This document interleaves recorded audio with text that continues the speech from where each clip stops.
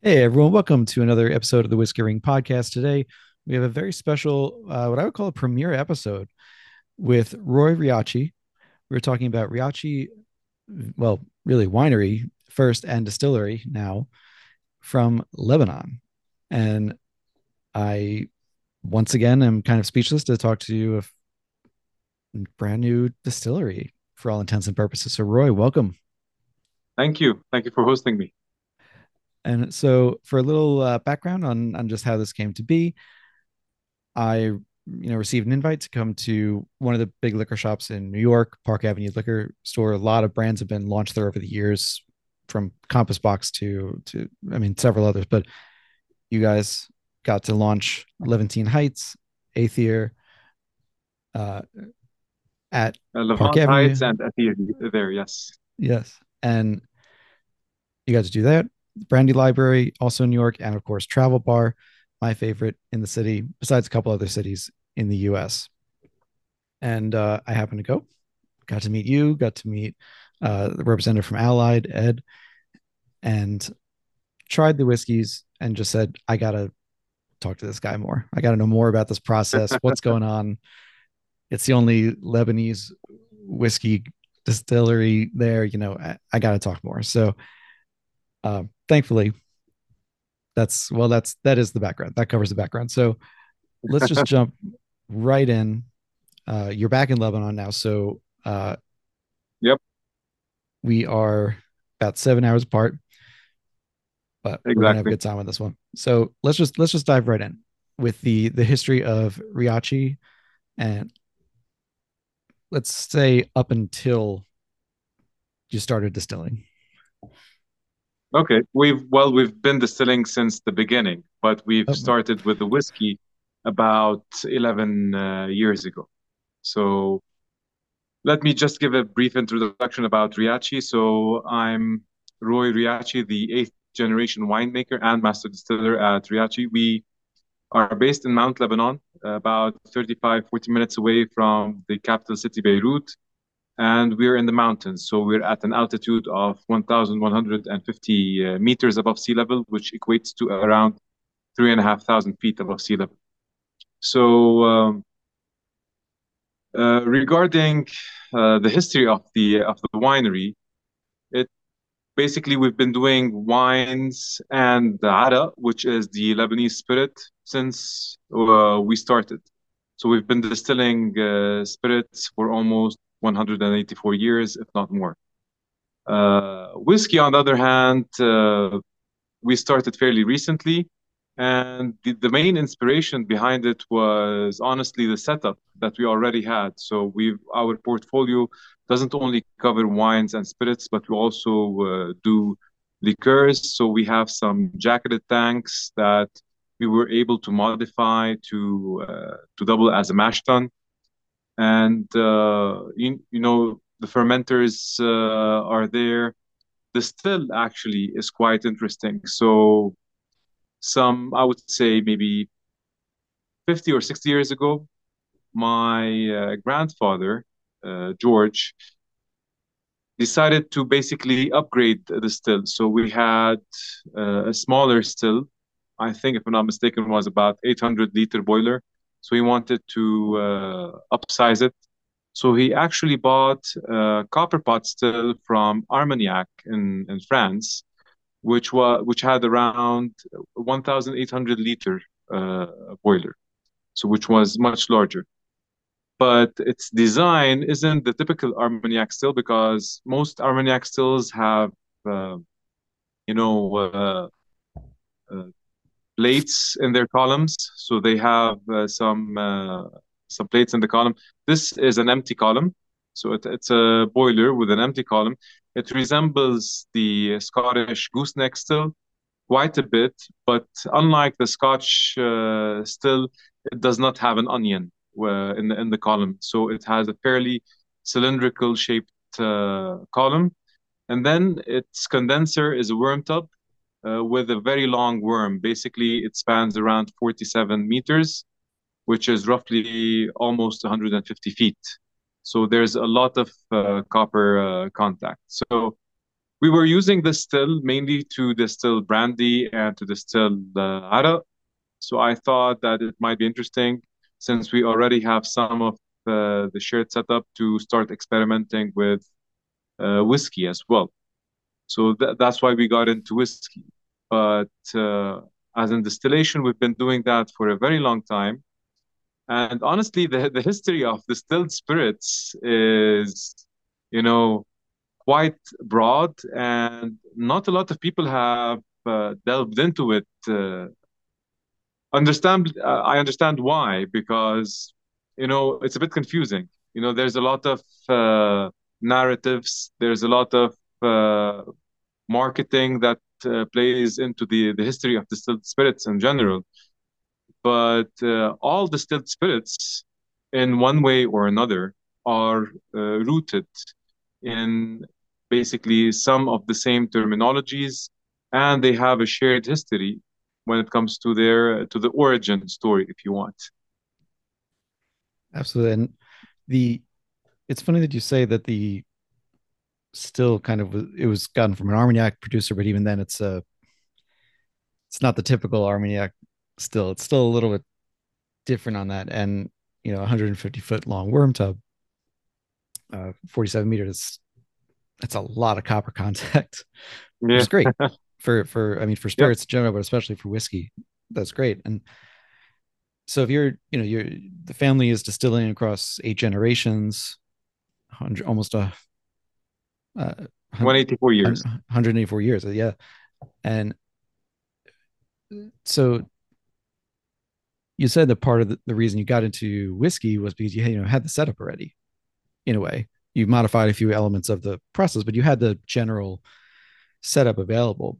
Uh, Looking back, 11 years or so when you started, or even a little bit longer than that, maybe when you're thinking about it, was there something either happening in Lebanon, in the area, in the world, even that made you say that this foray into whiskey was worth it? Okay. So Lebanon in general is a spirits culture. So we produce and consume a lot of spirits.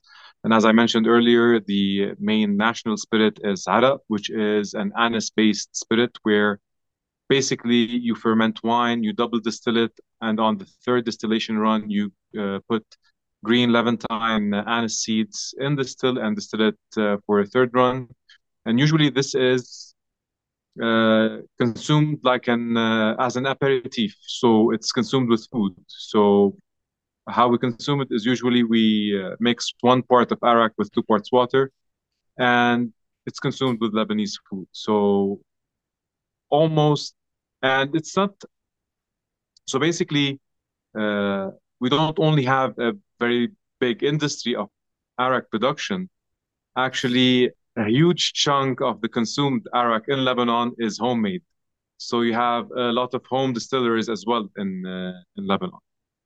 So we have the Lebanese culture is known for having a lot of home distillation and also consuming of arak, but also the second best selling spirit aside from arak in Lebanon, actually the best selling spirit is whiskey because Ara is produced by most people. So even though Ara might not sell as much as whiskey, it's probably consumed more than whiskey, but it's Gotcha. distilled more than whiskey, because there's a lot of home distillers. Right, right. And so So, is yeah. no, please. So the culture is there here, and but like most countries, the evolution starts when it comes to classical whiskey consumption outside of the U.S. It's mainly in blended Scotch whiskey because in the U.S. it's one of the 4 main whiskey producing countries. You have your own whiskey styles. Bourbon is a huge part of American whiskey culture. In Lebanon, the main whiskey that was consumed and still is blended Scotch whiskey. But late 90s, early 2000s, we saw basically the the rise of single malt Scotch in the industry, and it was gaining momentum slowly. It still didn't, uh, quantify more than, let's say, maybe I would say, I don't know, 3 to 5% of the total whiskey consumption in Lebanon, but it was gaining in popularity. It rose from 0 to 3% in a few years, and it was, I think, between 2010 and 2019, it grew by another 3%, 3 to 4%. So it doubled in a span of uh, 10 years in terms of volume. But in terms of value, it had a greater chunk because, most single malt scotch is higher, fetches a higher price versus blended scotch whiskey. So as a market, it was a growing market in Lebanon and worldwide. It was growing as well. Also, world whiskeys were basically a growing segment, especially with Japanese whiskeys and Japanese single malts. So I felt that there was an opportunity with brown spirits, especially while having the wine industry very saturated. Competition in wine is actually more cutthroat than in whiskey. I can believe it. Um, there there are a surprising number of people who work in the whiskey industry, whether it be on the production side, the marketing side, what have you, that I've spoken to or even had on the podcast that come from the wine industry and then move into whiskey industry. And a lot of them say that they end up having more fun in the whiskey industry because it's more collaborative and yeah, there's competition, of course, but there's it's less cutthroat for sure. Exactly. Yeah. 100%. Now, both are fairly, you do have your pretentious elements in both industries. So you will get pretentious characters and pretentious brands with wine and with whiskey as well. But that's not a big deal. Even consumers, you do get some pretentious consumers on both the ends. But that's fine. That's part of any industry basically. So that's fine. And also, for some reason, got into whiskeys. I would say late, like probably in '08. I didn't really like whiskey all that much when I started. So my taste usually was more towards Arak and wines. But I started developing a taste, especially when I started getting into single malt Scotch by 2008, 2009, 2010. So, and I started collecting those different brands. And the main inspiration, honestly, was when I saw the great resemblance between the still that we are using and the Scottish pot still. And can you do you mind telling us what your favorites were at that time? Well, definitely, I would say the Dalmore back in the days was one of my favorites because it was fairly well balanced, easy to drink, so the peated varietals are always an acquired taste. So you will have to get into them. You can't really just taste it the first time and really like a Lafroig or an Ardbeg or whatever. It's an acquired taste because how our palate is structured in a way to be aversive to astringent and bitter flavors. So those are definitely an acquired taste. Uh, Definitely Glenfiddich is an entry level whiskey because it's a nice, easy drinking space side. Also, it's on the lower end of the pricing structure. So when you're in your early 20s, it's one of the more accessible whiskeys for you and for most of the you know people that consume whiskey but don't consume single malt Scotch. You know Sure. what else? So the brands are quite diverse. So when I started reading more about uh, whiskey and whiskey production and whatnot, and I saw the still that they were using, I basically started uh, experimenting with the ideas first. And we also had basically from 2005 till 2015, for about 10 years, we had a company that produced alcopops and beers, which was a separate company, which was sold from Riachi. So the beer was already being produced. So you, I started experimenting with the pale malts, not the Lebanese barley first. Definitely not hopped. And I ran a few stripping runs. To this day, by the way, how we distill is basically through one still. We don't have two stills, a wash still and a spirit still. So we run several stripping runs, and then we combine those low wines into one spirit run. Uh, so from then on, after we started experimenting, we saw that this could work.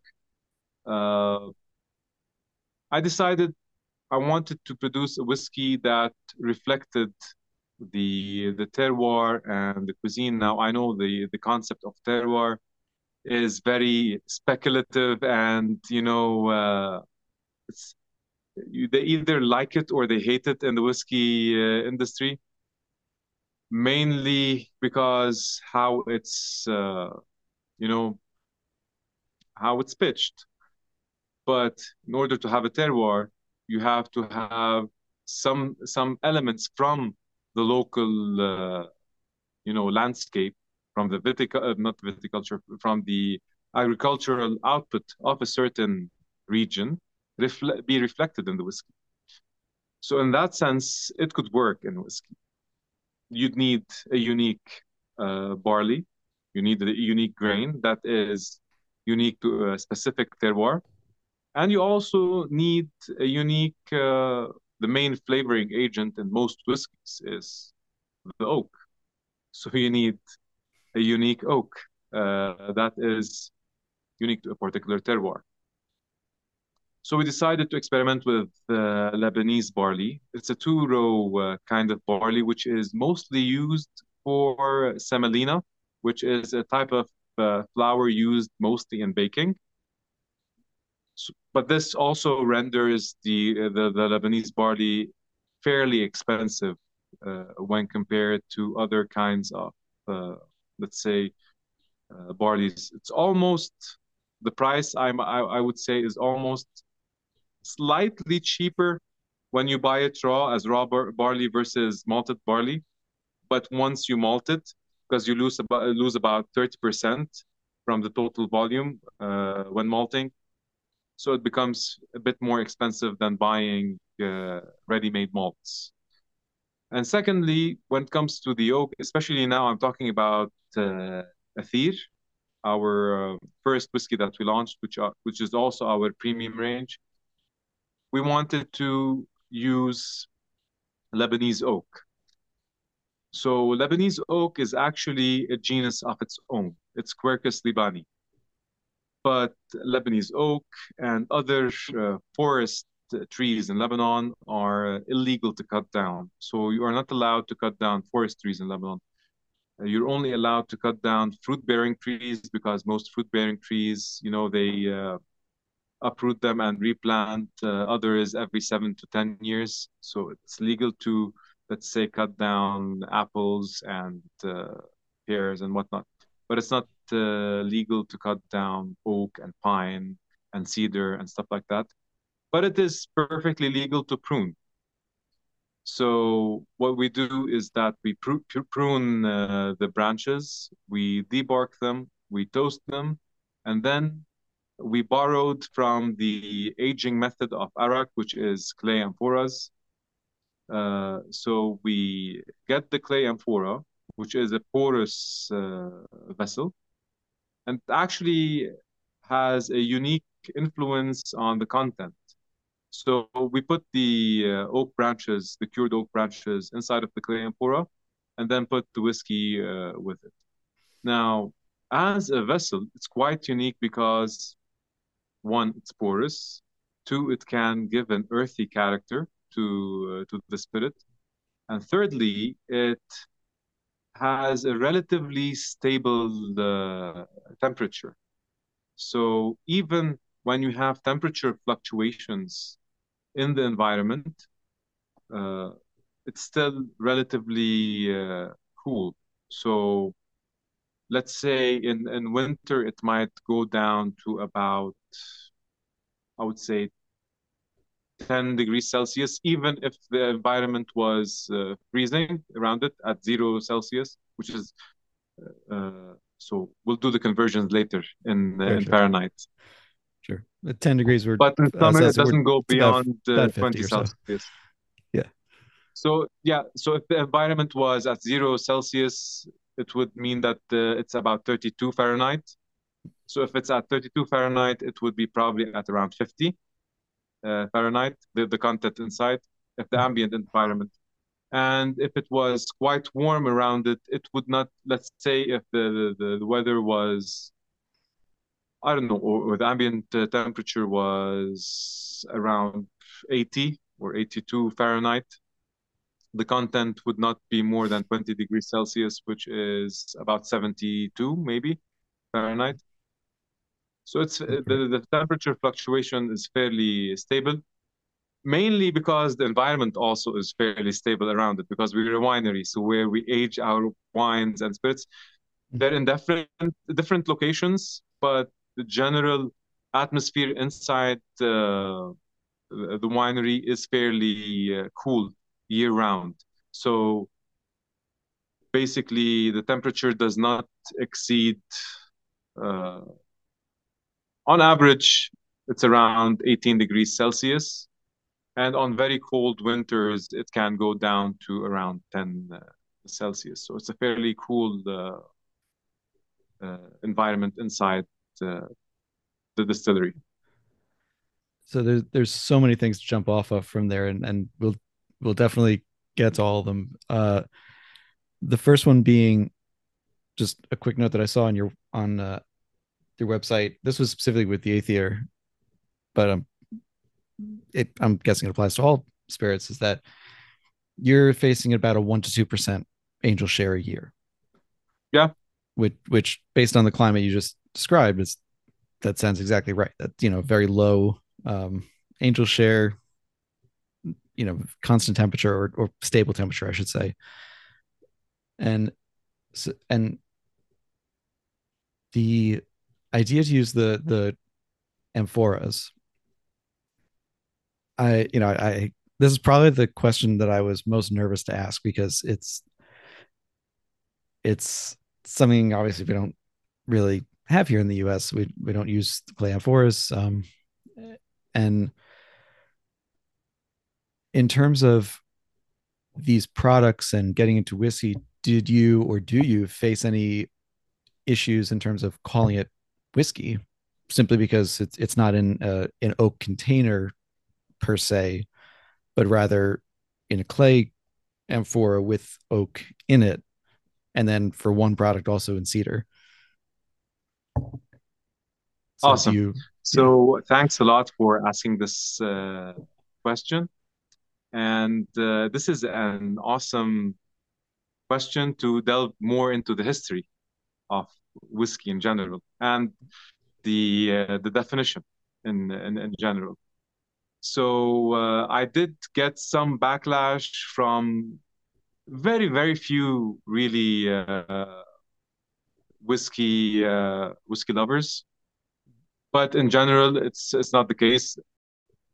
In any case, the backlash that I got when it comes to calling it whiskey was fairly minimal. Like they're still under 10 people, I might say, even under five. And the main reason is, well, what is whiskey? So let's go into the etymology. and the definition. So, as I was mentioning earlier, I wanted to connect the history of distilled spirits with whiskey and why we got into it. So one of the reasons why was definitely commercial. So getting into whiskey made sense at the time, still does, but also culturally. As I mentioned, Lebanon is a spirits producing country, and it's part of uh, its environment. The Levant has a very old history in distilled spirits. So by definition, the word whiskey comes from Gaelic and Celtic ishke baha. They're written with basically whiskey with a U. Ishke is written with a U, and baha is bitha, written as bitha. But this wording means water of life. So this wording means water of life. So whiskey is originally Ishkabah. And the oldest reference for basically uh, distilling or the oldest historical reference for whiskey was basically a king sending his men to buy malted barley malts to produce aquavita. Now, aquavita is water of life in Latin. But Right. why was aquavita the term that was used back in the day? Do you know? I have definitely learned it, and it is blanking on me, but I think it's because it was safest to drink. Okay, no problem. So the word alcohol comes from Arabic, from kuhul, which means, which also comes from another word in Arabic, which is kahl. Kahl basically is mascara. So when you're distilling in copper pot stills, a byproduct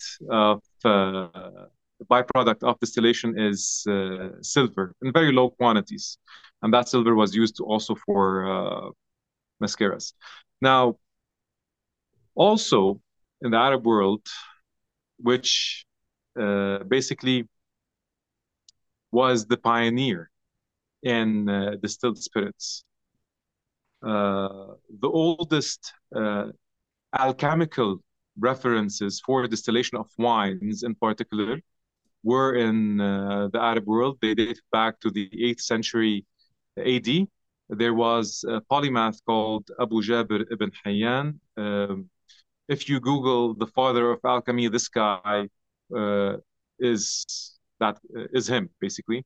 So he was the first to document distillation, and also he was the first to draw the past still in a fairly scientific uh, manner. But also distillation in the Arab world predates that. So this was the first scientific reference for distillation. Prior to that, there's a lot of literary references in Lebanon or not only in Lebanon, in the Arab world in general for distillation. And actually, there's a whole segment of poetry in the Arab world called khamriyat, which basically are poems about drinking and getting drunk. So Arak, for example, which in its current form is distilled with anise. Before that, it wasn't. So the oldest reference for Arak being distilled uh, with anise dates back to the 9th century. Now I know it feels like I'm going on a bit of a tangent, but there's so much going on here. So you will see how this is all related when I'm done. I trust you. It's a bit of a rabbit hole. So the oldest reference for arak being distilled with anise dates back to the 9th century, where a Persian polymath by the name of Al-Razi basically said that the countries of the Levant were distilling arak with aniseed. But arak by definition means sweat. So distillation is when your liquid is evaporating it passes through a condenser, and what's happening is that condensation is sweat. That's why it's called arak. The vapor is turning into liquid. So most brandies at the time were called arak in the Arab world, but they were also called khamr ma'alla, which is basically elevated wines, because when you distill, the vapor is rising. And also, the oldest literary reference for distilled spirits in the Arab world is ma al hayat, which is water of life. And this dates back to around the 5th century. So the oldest reference in whiskey for aquavita is about probably the 14th century. The oldest reference for water of life in the Arab world dates back to the 5th century, where basically it was mentioned by several poets. The most notable was basically a poem about uh, basically he was a figure in Arabic mythology. This guy was called Antar bin Shaddad, and he was supposedly addressing his soon-to-be father-in-law.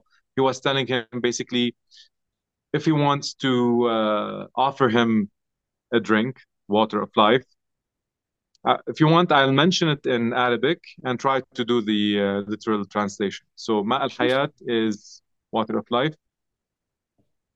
Just for, I'll do it. I know that most of the audience won't understand what I'm saying, but in order to give it some context. So it goes like لا تسقني ماء الحياة بذلة فإن كأس الحنظلة بالذلة كجهنم وجهنم بالعزة أطيب منزلا.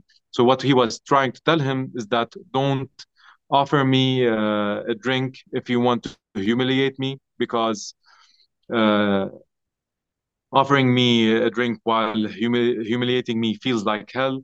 But if you were honoring me and I was going through hell, it would be even better than drinking the best water of life, something like that. I know I butchered the translation, but that was the gist of it. So, water of life is, as a term, predates aquavita by 1,000 years almost. And the guys that actually got distillation into Europe were the Arabs through two main routes. Because at the time, the Abbasid Caliphate in the 8th century had very strong commercial relations with Salerno, which was an Italian city-state. And also, Spain, a huge part of Spain, was part of the Arabic Empire. So that's how water of life, Ma al Hayat, got into most European countries. And Ma al Hayat became Aquavita, and Aquavita was the main reference for distilled spirits. So there was no distinction between the different kinds of distilled spirits. They were either wines, ales, basically fermented liquids that are either from fruits or grains, and then you had distilled spirits, which were called aquavita. And aquavita actually evolved into several things in Europe uh, with like with the passage of time. For example, in France, still to this day, they use the term eau de vie, which translates basically it's water of life in French is eau de vie. They still use it for distilled spirits in general, and whether it was brandies or whatnot. But even cognac, for example, which is a brandy that is distilled in the town of Cognac, the oldest reference for it was eau de vie de Cognac, and it only became an appellation in 1936. The French AOC, which is the governing body for wines and spirits, decided to make it into an appellation in 1936, followed by Armagnac in 37 and Calvados in 38, if I'm not mistaken. However, Ishkebaha in Scotland became anglicized by an Englishman, not by a Scot. So Sounds about there right. was an English writer called Martin Martin in 1715 who went to Scotland and visited a couple of distilleries and uh, saw that they were drinking something called ishkebaha. And you can see how ishke can become anglicized into whiskey. So the first time whiskey was used was in 1715 by Martin Martin. But the first time, I think the Scotch Whisky Association used the term whiskey properly was in 1910.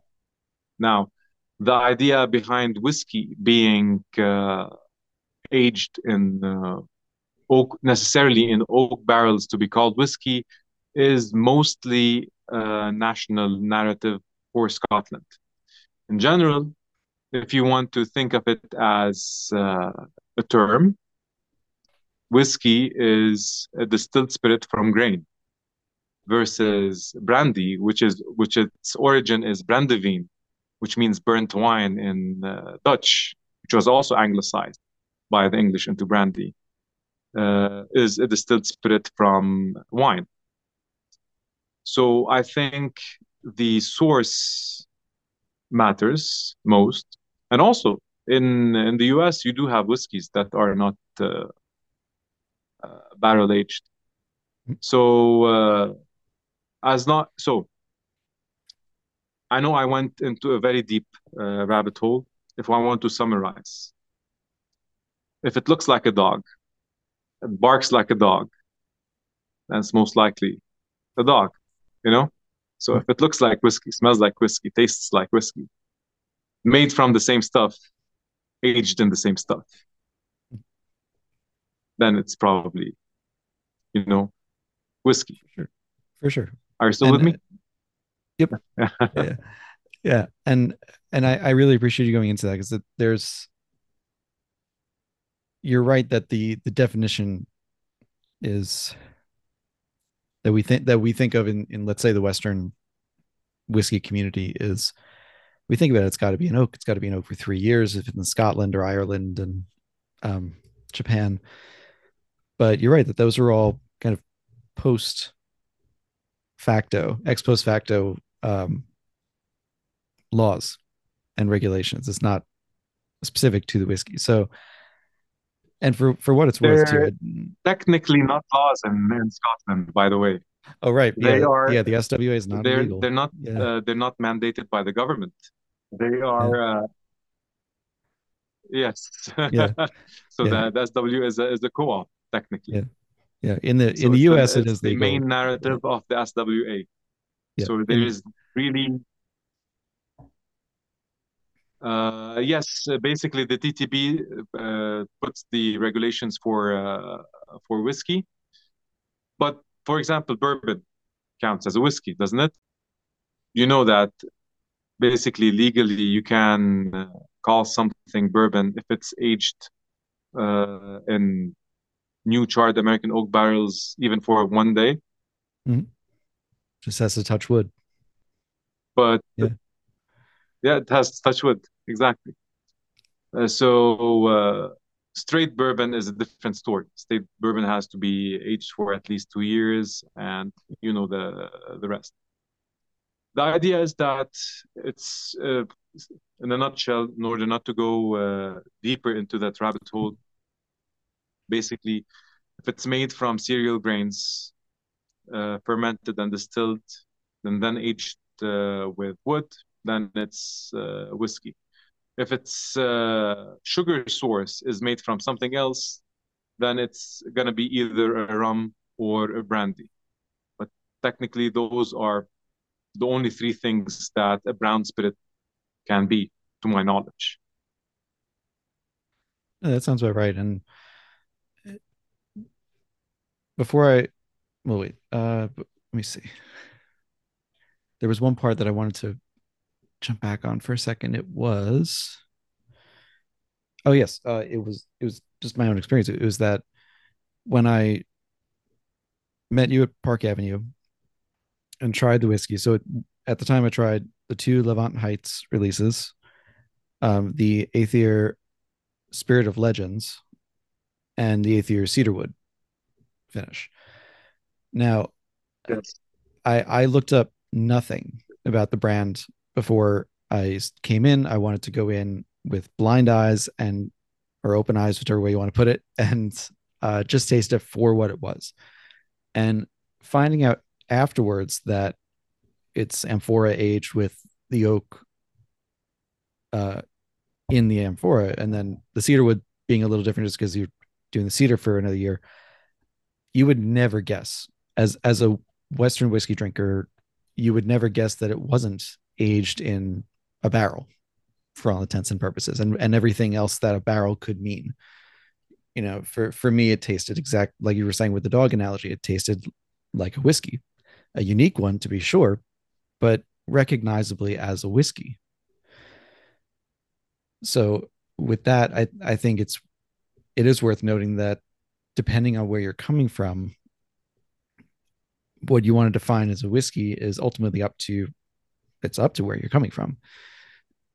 And yeah, I would certainly call these whiskeys with no And what it's hesitation. made So, from. and what it's made from exactly.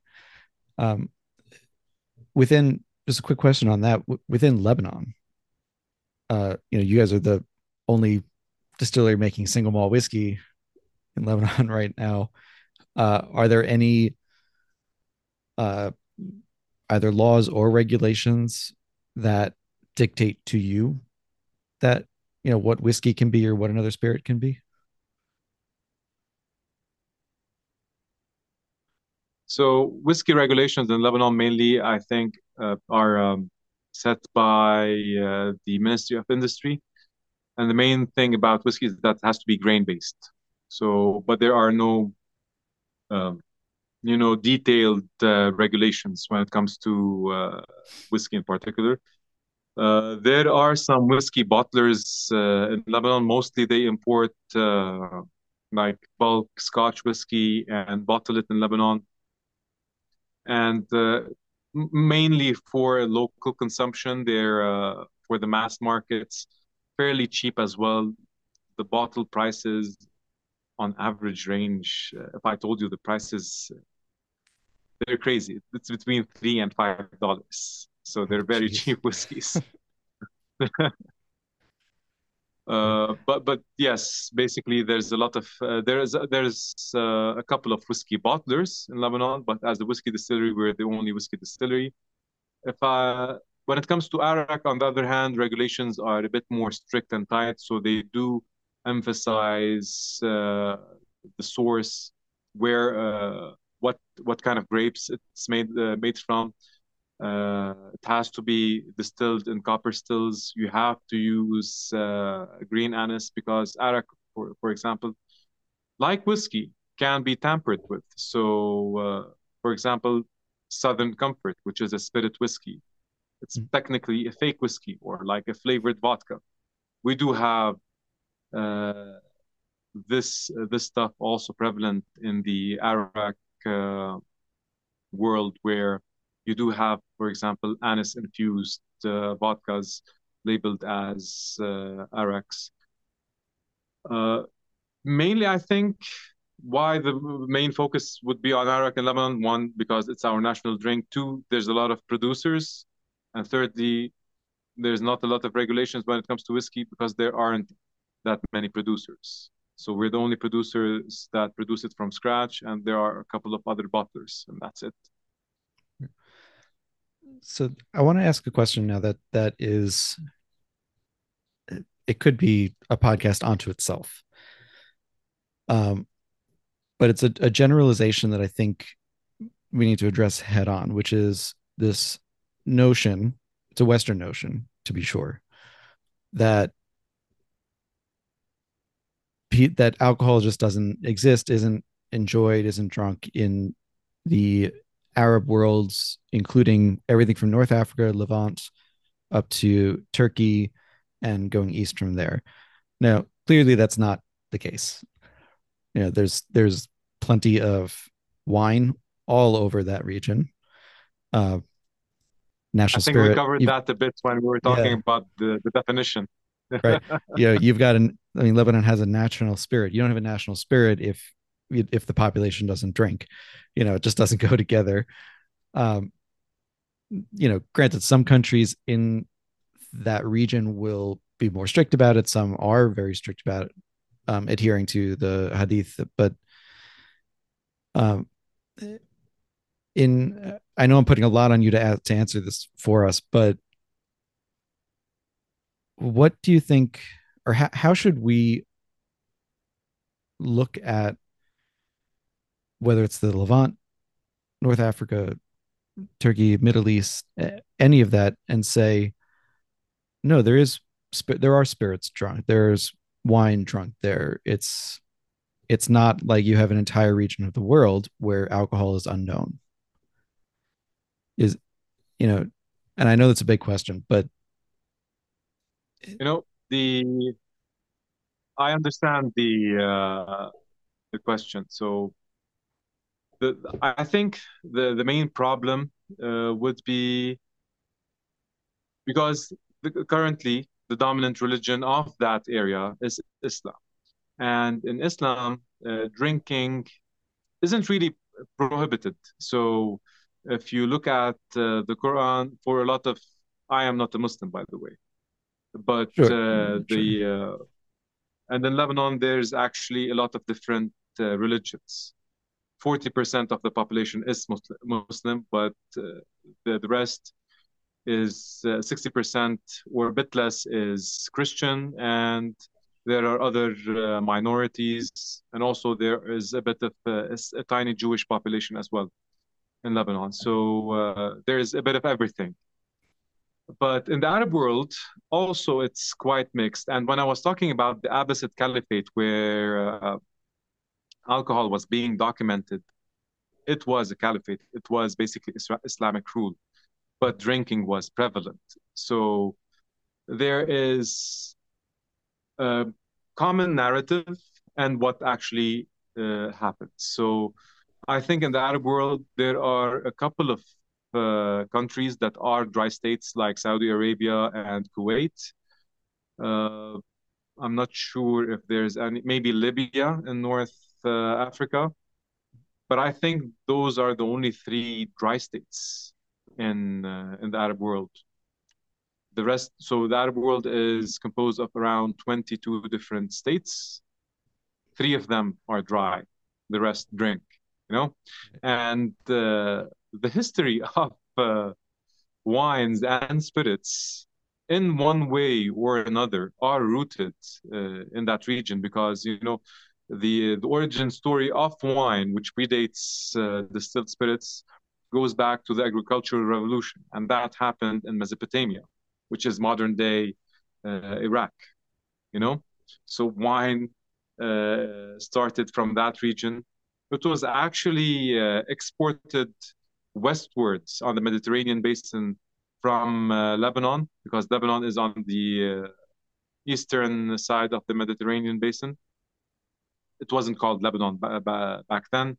It was basically there were city-states on the coast which had a common culture, basically stretching from southern Turkey down to northern Egypt. And those cultures were Canaanites and Phoenicians, which were known to be very good merchants and also shipbuilders. mm-hmm. So some almost 3,000 years ago, they exported viticulture westwards towards the North African coast and and the Southern European coast. And then, the Romans and the Greeks expanded viticulture. Distillation, on the other hand, there are some clay artifacts for distillation in ancient Egypt, but there's no conclusive evidence that they've distilled since then. But there is a lot of evidence for distillation in the Arab world. And also, as I mentioned earlier, there is a whole section of Arabic poetry about basically getting drunk and drinking. The most famous poet of which is called Abu Nawas, and it didn't cease to exist at any point in time. So drinking wines and spirits has been a common practice in the Arab world since its inception. I think the main the main idea that Muslims or Islam doesn't drink because it is frowned upon in the Quran, the Islamic holy book, but it's not prohibited because there are some passages that actually look at wine in positive light. But in general, like hardcore Islamic countries don't want to uh, highlight the narrative where their population actually consumes alcohol. So I think that's the main reason why you have this perception that Arabs don't drink and don't produce any alcohol. Because the states, the more like Islamic and conservative states don't want this narrative to be associated with them. So that's why I think they've had this influence on the Western world where there's a dissociation between the Arab world and the alcohol. So the first would be definitely the main reason is religious, and secondly, it's basically politics. I mean, it was worth asking just because, I mean, for many reasons, but also you're highlighting the multiculturalism that happens. To say that only 40%, only in quotation marks, 40% of the population in Lebanon is Muslim. That's a plurality. It's not even a majority. It's in what, if you're generalizing, you would say, oh, you expect a higher percentage, but particularly where you are and along the coast and from, as I think that's a great range, especially from, let's say, Turkey to Egypt, where it would have been Canaanite and Phoenician. The multiculturalism has always been there. And because of that, the idea of it as a monolithic Exactly. culture, where drinking just doesn't happen regardless of who you are, is just not right. And the other thing I want to throw back to is a couple of months ago now, I had on Dr. Mark Schrod, and he was talking about his book on global prohibition. And there's an entire chapter devoted just to the Ottoman Empire for basically for that exact reason, to say that, everyone in the West would think that the Ottoman Empire must have been, prohibition before prohibition was cool kind of thing, no alcohol or anything. And he's like, no, that wasn't the case at all. There was plenty of alcohol consumed and made throughout the Ottoman Empire through its entire history, because it was so many cultures and so many traditions Yeah, that it's conflating two things together that aren't together. So yeah, it was another question that I definitely exactly. Because wanted to ask. we as human beings we like to stereotype. It's easier. Of course, of course. And by the way, regarding the Ottoman Empire, so Lebanon was part of the Ottoman Empire, and up until I think 1920. So the modern state of Lebanon was formed in 1920. Prior to that, basically Lebanon was a governorate inside the Ottoman Empire, which lasted for more than 400 years. So how the Ottomans actually governed their lands was basically through decentralization. So it was even more decentralized than modern day US. So basically, they had the emperor's seat, which was in Istanbul, which was Constantinople prior to that. And from there, they used to appoint different, governors in different areas. And those governors have almost full autonomy. And sometimes they even waged wars against each other. Uh, but at the end of the day, they had to pay the tax. So if they were able to collect the money and pay the tax to the emperor, they had full autonomy to do whatever they want. Once they failed to do so, either the empire would wage war against them, or they would send another stronger, let's say, governorate or city state to attack that area. So it was fairly decentralized, and it gave the different people and different cultures a lot of leeway when it comes to how to live their lives and what to do, as long as they paid their taxes. You know, and That's that's that's an the only age-old tangent tradition that I around the wanted to world. mention. Yeah. As long as you pay the Yeah, taxes, no one basically. you can do whatever you want. I want to touch for a moment one more time on just the profile, and um, now I can throw in as a teaser that as a pairing with this podcast, we are working on a tasting. More details to come. Please follow and subscribe, and you will find those details. And we'll go more into detail in that tasting about the expressions that I've gotten to try and the expressions available in the U.S. Um, Now, again, when you were in New York, the first place you went to was the Brandy Library. Love them. They host Scotch and Whiskey Society events. It's a very cool place to go. And you posted a video on Instagram of great writer and taster Robin Robinson at the Brandy Library, and he has a glass of Athyr in his hand. And among the other things that he talks about, the one that I wanted to ask about in particular was he's saying it's unusual to a Western palate. He's coming at it from the same angle I am of it's definitely a whiskey. You know it's whiskey, you know it's touched wood, you know it's has all those characteristics, it's grain based, but there are subtle differences.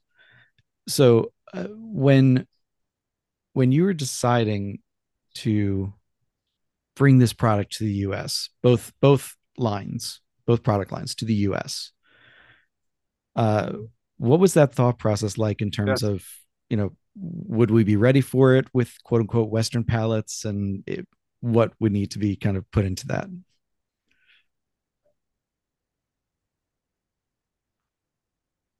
Okay. So the brands that I have are two different lines because we're trying to convey two different things with those brands. So Athyr, we're trying to reflect as much as possible the terroir, as I mentioned earlier.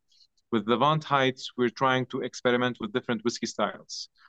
So I'll first tackle the flavor profile of Athyr, sorry, and then go into Levant. So Athyr, we're using Quercus libani, which is Lebanese oak, and also we're using the Lebanese barley, and we're using the amphora. So the Lebanese malted barley, because it's sun-dried, it retains a lot of its original cereal notes.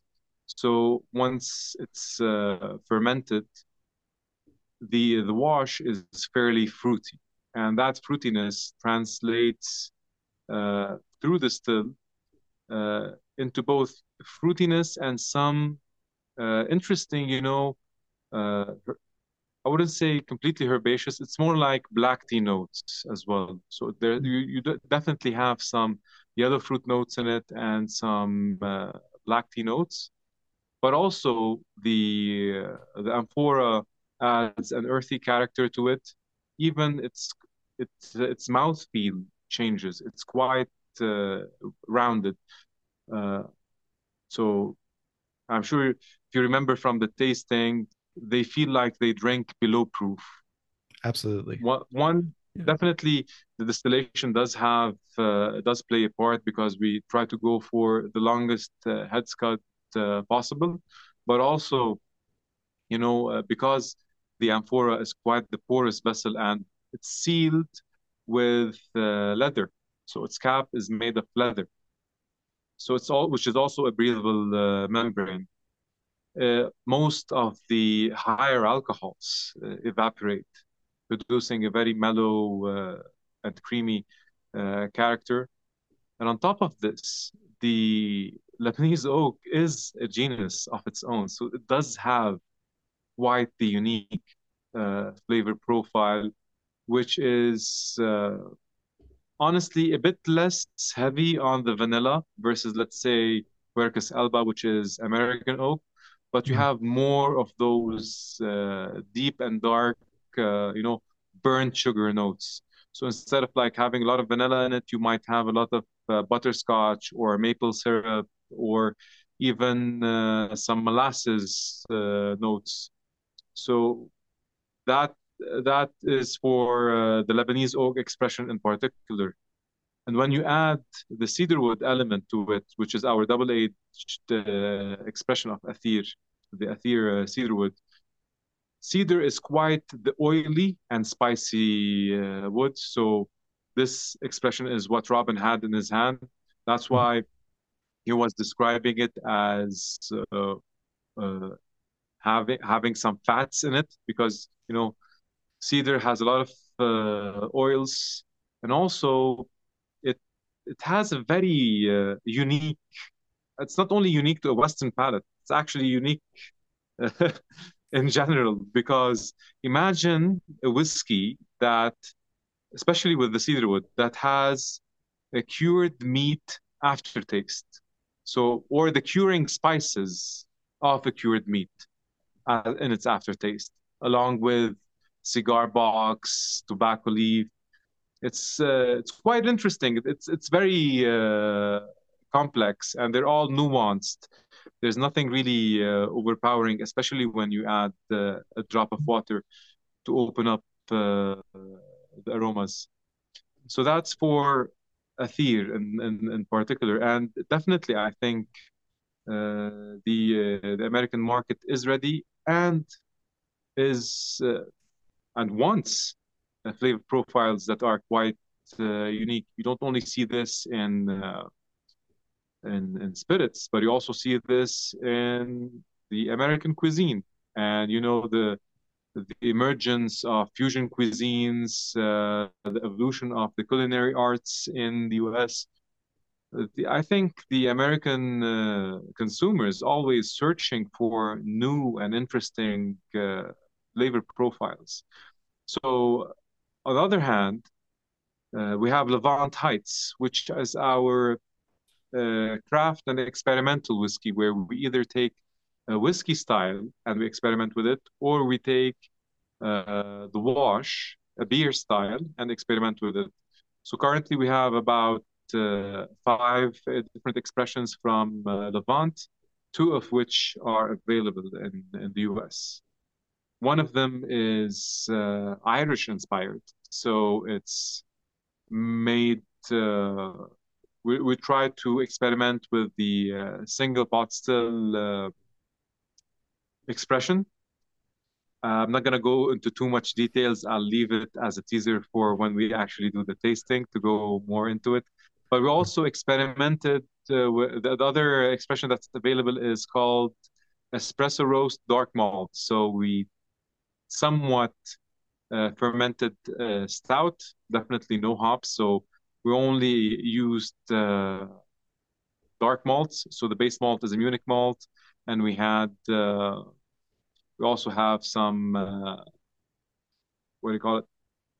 Some roasted malts as well, like heavy roast malt. So it's quite a toasty wash, which translates into a very toasty and nutty whiskey.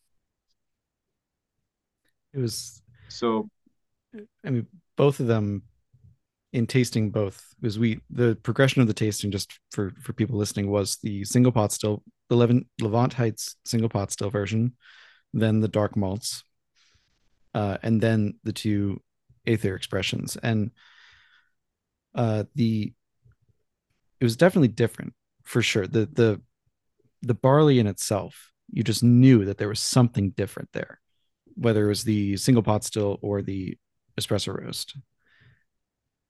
And I'll be honest, the dark malt took me a little bit longer to get used to, but I'm also someone who just doesn't like stouts. So I tend to stay, I like IPAs and pale ales and all that stuff. So I like bitter and light and piney. for beers at least. So, but I know a ton of people who would drink the dark malt and be like, this is what I love in, as you're saying, in stouts and in dark beers. Like, this is what I love in that, but in whiskey form. And it could be really exciting for people to try and to get into. And with I have to jump back to the barley, especially because the sun drying the barley is, I haven't heard of anyone else doing that. I'm sure there's someone, because there's always like one person somewhere doing something. But in terms of like sun drying the barley as opposed to kilning it or anything like that, what does that look like for you, and what does that mean for the barley?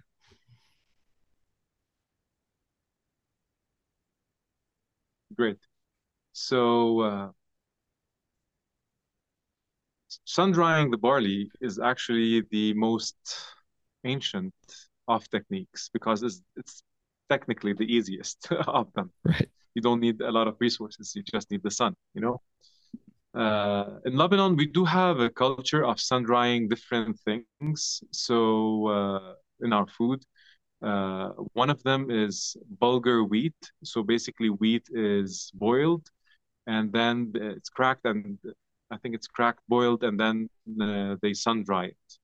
So that's bulgur wheat. And there is also another kind of dried milk called kishik, where basically they do like a milk and starch paste, and then they sun dry it, and then they powderize it. Later on they rehydrate it and becomes into a soup, which is cooked with uh, minced meat. So culturally, sun drying is there. Now, I have a small question for you. I know I don't like to put people under the spotlight, but do you know how old malted grains are? The history I of mean, malted grains. oh, sorry. So, I was saying I'm not sure about the malted part. I know the fermented, we've got evidence about 10,000 years back, but I don't know about the malted. I'm guessing about the same, but please tell me I'm wrong because I want to be corrected on this. Believe it or not, malted grains didn't start for fermentation. People didn't malt grains in the beginning to do ales and beers. Someone discovered some 10,000 years ago by accident that if you malt uh, grains, they're easier to chew versus raw grains. And malting grains at the time was probably easier than cooking the grains because you malt them once and they're always available, so you can eat them whenever you want. So malts were originally a food source before they were used for fermentation. So if we're talking about 10,000 years, so I would say probably most likely it's going to be sun drying. It's not going to be anything else. Uh, and because it's the easiest method, that's why we chose it. I didn't have at the time an air kiln, and definitely we didn't. Well, I could have probably smoked them because also in our cuisine there is there's a certain kind of freaky food which is called freaky. So Ah, it's basically smoked durum wheat, which tastes like peated whiskey. You know, I could have went that direction, but definitely that was more, uh, accessible, and it came to mind first. The idea of uh, the idea of sun drying. It was easier, and the Mediterranean, on average, most Mediterranean countries get between 270 and 300 days of sunshine a year. So it was ideal to use the most available heat source, the sun. Sure. And I'm thinking too about um I think I think this episode will have come out before for our episode. I spoke with Colby and Ashley Frey at Frey Ranch. It's a distillery in Nevada, excuse me. Um, and they have a peated or smoked malt, but because they the way that they did it was they kind of made a faux peat in that they took corn husks and compressed them down, fermented them, compressed them down until it resembled a peat brick, and use that to smoke the barley Okay. or the malts in general, I should say, not just the barley, but the grains. And I asked them that, and part of the way they did it was that it wasn't to. They wanted to make sure that they didn't heat the grains as they might in Scotland or Ireland in peating or in Japan. They wanted to just have the smokiness and none of the heat because they felt that the heat would damage the profile of the grains that they were trying to get. And it this made me think of it because uh, in sun drying, correct me if I'm wrong, but in sun drying, the heat's not going to get to the same level as it would if you were kilning it or smoking it over wood or anything like that. So, um, is that accurate? Like the grains don't get as hot during the process. Well, with pale malts, especially, it depends on how they're drying it. So they can be either air kilned or peated or smoked. So maybe with the peat smoke, they might reach higher temperatures, but certainly with the air drying, uh, I think it's more temperature controlled. So it really depends. Also, you can cold smoke something. You don't have you Sure. can. So the further away you are from the heat source, the lower the temperature is. So, for example, the typical Isla uh, pagoda in a kiln is usually about 15 feet above the heat source. So, if you want less heat to reach the grains, you just raise the distance between the heat source and the grain. So, definitely with the sun, it's not gonna reach the same temperatures as, let's say, you can with air kilning or smoking, uh, peat kilning the grains. So, and mainly, definitely, you might have higher diastatic power because the diastatic power is basically when you have more enzymes that are retained from the malting process in order to convert the starch into simple fermentable sugars. So if you're not raising the temperature quite a bit, you can retain more of those enzymes. And definitely, you know, it might be you might be retaining a lot of the you know cereal's original flavor profile, and also you might be altering it in a different way when you hit a certain temperature. So I don't know, honestly, I can't really give you a clear cut answer, but definitely the lower heat source has a better impact on the enzymes, and definitely you're not altering the malt as much versus when you heat it. Whether that is desirable or not, I think, in my opinion, it really depends on the type of grains that you are using. Completely fair. I asked too, and we'll get more into this when we do that tasting that we teased. The flavor of the barley comes through, even in the more aged uh, expressions with the Athyr, even through the cedar.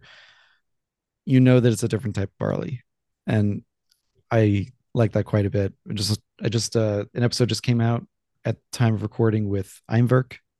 So yeah, in tasting at Park Avenue, it was very clear that the barley was different. That there was something new about the barley, and we'll get more into that when we do that tasting that we teased, which I'm really getting excited about now. And it also reminded me of a recent episode that just came out with Eimwerk Distillery in Iceland. And Icelandic barley, when it comes through in whiskey, is a powerhouse of flavor. It's just you. It's not. It's like no other barley you've tasted before. It's just smacks you in the face. So yeah, it was. I was just talking about the how your barley was very. It was singular in flavor. It tasted different than a commodity grain barley or something like that. It tasted more like in the way that Icelandic barley was super unique, and how Waterford is doing crazy things in Ireland with barley strains, just to the point that between the barley coming from Lebanon itself and your process, that the barley just comes out. And I can't wait for people to taste that. So, are there any other distilleries in Lebanon that are producing whiskey? Not that I'm aware of. There is plenty of uh, gin distilleries currently that are coming out. Uh, Definitely plenty of arak. There were, as I mentioned earlier, there are some whiskey bottlers that bottle imported entry-level Scotch whiskey. But I haven't been aware of any whiskey distillery yet. That might change sometime in the future. But to date, it's still just us.